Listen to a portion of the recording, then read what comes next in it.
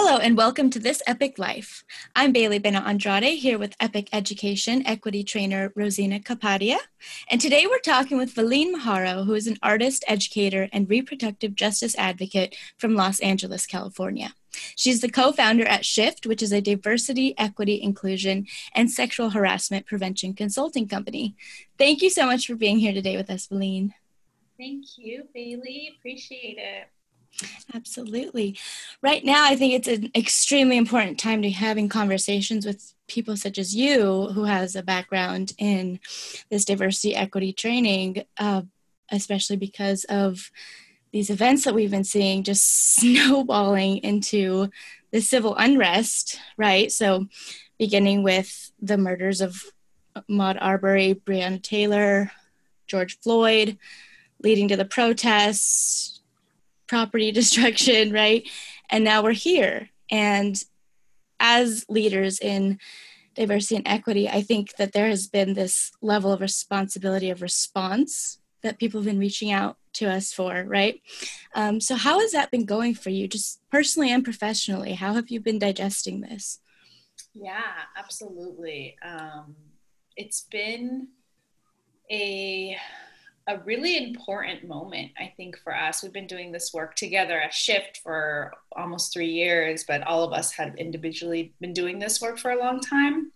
And I think to witness like the surge of people's somewhat panic, honestly, coming our way and having to kind of just ground people and remind them that this is a lifelong commitment and that this work existed before their kind of enlightenment moment and it will exist after. So that if we are going to actually engage in this work, we need to know that there's a long-term commitment here, because we're not interested in kind of checking the box, right? We're not interested in this performative wokeness or or allyship.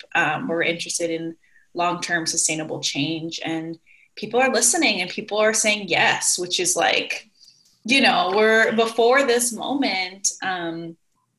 It took a lot of convincing for people to prioritize this work, as I'm sure y'all know too. And it's unfortunate. It's painful, actually, to know that it took this country to witness yet another Black man be lynched, for people to take this seriously and to recognize that these systems of oppression exist. So we're being mindful of that responsibility as well, as non-Black folks doing this work, non-Black folks of color doing this work, and doing our best to ground ourselves in being grounded in that work and reminding and centering ourselves.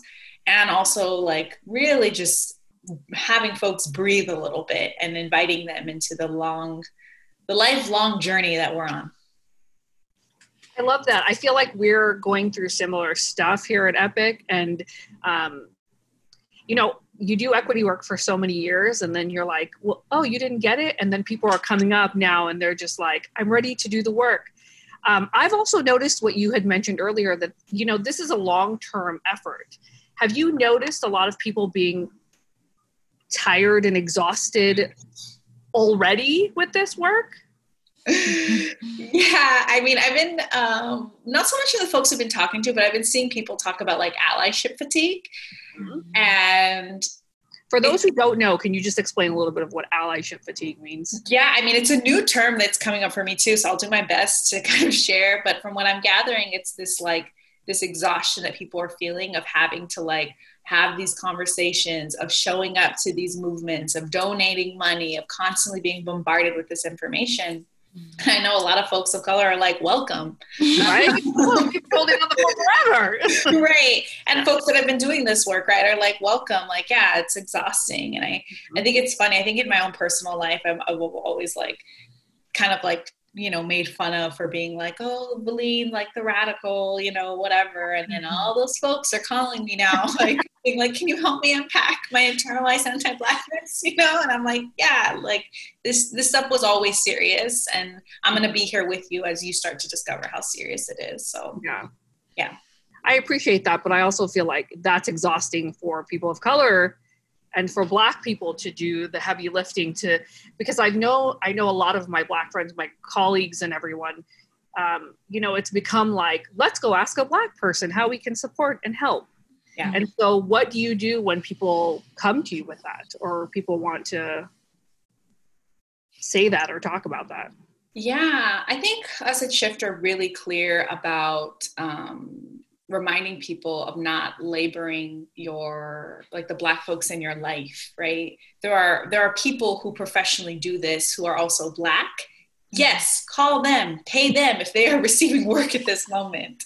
And I think for us, like I'm personally not trying to, as a non-Black person of color, not trying to indulge in that feeling too much, because I really do feel like, all right, like this moment you've been preparing for this moment your whole life, like everything has led you to step up and step into this moment.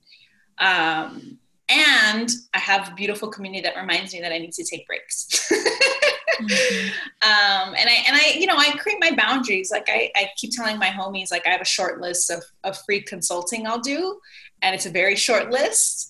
But like I have straight up told some family members that like try to engage and like be antagonistic with me, like, no, I actually have a fee for this dialogue. So unless you want to engage further, like I'm not willing to actually have this conversation with you, because we have boundaries and we can only hold and do so much. I'm doing this professionally. I'm doing this with like my friends, my family members that I choose to. So boundaries are important. That's completely agree with that. Great point. Absolutely. Yeah. And I love how you say that you have a community around you and a workplace that really gives you that space to take that break, because I love that about, especially working at Epic. I mean, I know in our company, it's hugely about taking care of all of us. And we all really care about, making sure that we're all okay mentally, physically, everything. And I think that that's hopefully something that's going to become more commonplace in all workplaces through this work, right? Because it totally goes along with it. Mm-hmm. I mean, I think that's part of the work too. Like we just finished a training with the National Conference for Racial Equity in Higher Education. Our workshop was like on internalizing whiteness and white supremacy, and I think that is a big part of like recognizing like these systems of oppression, white supremacy, capitalism, want us to be grinding. They want us to burn out. They want us to lose sight of the long-term hope and goal. And so, to throw out a lot of love to the NAP ministry, if folks don't already know about the NAP ministry, of like rest is resistance too. And I think it's hard to like, we got to call ourselves into that, especially when this work is like our life's work. I love that. Put that on a shirt. Rest is resistance. I didn't make it up. The NAP ministry did. Oh, NAP ministry. Yeah. But it is true, because I feel like I've done so many other jobs, and I'm sure you have as well, but I feel like this equity work is probably the most emotionally draining work. Because it is, I mean, really we're fighting for rights for just everyone. And it's like for equity. And it's something that sometimes I still am like, I'm in 2020 and I'm still fighting for equity rights for folks. Like, why? But you know what? Hey, if I was put in the middle of this time for that, then we're put in the middle of the time for that. So yeah, here we go with it. But. Yeah, I mean, 100%. Like this work is us. It's so personal because we have lived experiences in this, and I also think that like what we're fighting for is also ourselves. Like I'm fighting for myself. I'm fighting for little brown Valine that didn't know how to articulate racism when someone asked her why her skin was so dark. Like I'm fighting for that too. So it's deeply personal work, and my partner makes fun of me of like not knowing how to turn it off, because I can't. Like I just can't. It is my life's work. Well, that, and you live it on a daily basis. So like we were to talk about race. So like, for example, do you remember the first time you experienced racism? You as little Valine? Where I knew it was racism? Yeah. I guess I should say I grew up in white suburbia for the first 10 years of my life. So it was pretty consistent. Yeah. And our family's like a super big, loud Mexican Chicana family. And so we were just like stuck out like sore thumbs. So yeah, I mean, I feel like my first years of life were pretty clear. Like I knew I always knew about race, and I always had a context around race because the neighborhood that we lived in didn't let us forget. Yeah. And I think it's really important to remember that people, I think, fear talking to kids about racism, but the reality of it is kids are very, very intelligent, and they notice race very, very young. Yep. And it comes up in a verbal sort of context, as well as, different things, like your awareness is there. Yeah. And we're always absorbing these messages, whether we want to admit that or not. I grew up on the age of I don't know if it's the golden era, but I can imagine that's how it's framed for some folks. The golden era of Disney princesses, right? Yes. And wanting to be like Ariel. And even now, my nieces, I know they love what's Frozen. Mm-hmm. Elsa and Anna, and one birthday, I think she was turning 4. She woke up crying because her birthday wish is that she wanted to wake up looking like Elsa. And my sister no. her, yeah, you are more beautiful than Elsa because you have beautiful brown skin and brown eyes, and you look like mommy, and you look like abuelita, and you look like her abuelita, and and we're absorbing these messages whether we think we are or not. And so by avoiding those conversations with young people, you're deepening that wound. Yeah. Mm-hmm. And that's why it's not something that you turn on and off, whether you work in equity or not. It's something that really, we need to turn to this idea that it is literally woven through every aspect of our life. And that's why when people get to the point in this equity work where it's it finally comes to them and they're like, oh, right. This is something that I always need to be thinking about. This isn't a checklist, right? Yeah, absolutely. It's overwhelming because it's so embedded. That's exactly it. And I think that's where that fatigue might be coming up too. Like you're saying, people being oh my God, this is exhausting. Yeah, these systems are exhausting and they're everywhere. Every time we open up our phone, our computer, our TV, access healthcare, whatever. It's always present. So yeah, it is exhausting, but we've been in these systems for so long, and we need to, it's really beautiful. I'll offer this kind of language I got from Minachi.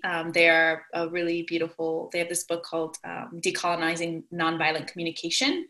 Mm-hmm. And they offer this framework of not, as a non-Black person of color, not engaging in hopelessness, because that is a sacred space for the Black community to be, if that's where they need to be. And that I've really been sitting with that. I can't engage in hopelessness, because when I start to do that, I get tired. Mm-hmm. I get burnt out. I feel like it's not worth it. And I just don't feel like that's my job. And yeah. Absolutely. Yeah. Mm-hmm. Absolutely. So as we're coming to the tail end of this conversation, I just want to offer, Veline, what can you give to listeners who are interested in wanting to dive into this DEI work, especially now, but may not know where to begin? Yeah. I can offer the 4 steps of solidarity that we use in SHIFT. Mm-hmm. The first is self-awareness. And that step is really the going home, understanding your history, your lineage, because we all have it. We all have ancestors, and that has all informed where we are today. The second is self-education. So really learning the intricacies of that history. I know something that we've been kind of doing in SHIFT is recognizing the way our cultural lineages have been bound up with the Black liberation movement. Mm-hmm. And there's so much rich history there that, and even if your culture, your lineage isn't, right, knowing that still has pushed the work forward for you to exist in this current society. But yeah, self-education. So self-awareness, self-education, create open and supportive environments, or joining those spaces that already exist. Because we don't need to reinvent the wheel. People have been doing this work forever. Mm-hmm. Y'all didn't make up this stuff. I didn't make up this stuff. I'm only working on the legacy of so many ancestors. And then the last is taking risk, which is the pinnacle of solidarity. And that looks that's something you have to assess for yourself. What are the risks? They can look as big and necessary as putting your body on the line in these protests and these uprising. And they can look as micro as not allowing that certain word to be said in your household that describes Black folks. And that there's space to take risk, to stand in solidarity. So I offer that, and breath and pace. Don't move out of like this guilt or this shame, because that's not serving anybody. Like, you're not serving anybody by feeling guilty and shameful. Feel it and move through it, because we need everyone right now. I love that. Thank you for sharing that with us. Yes, thank you so much, Valine. We have also interviewed your two other co-founders at Shift, and every single one of you have a unique but solid lens. And I think it's super cool to have heard from all of you, and the work you're doing at Shift is awesome. So please, everyone, go check out their website and all that they're doing. Follow their social medias. Yeah, they're doing great stuff. And 3 solid women getting the work done. Here we are, world.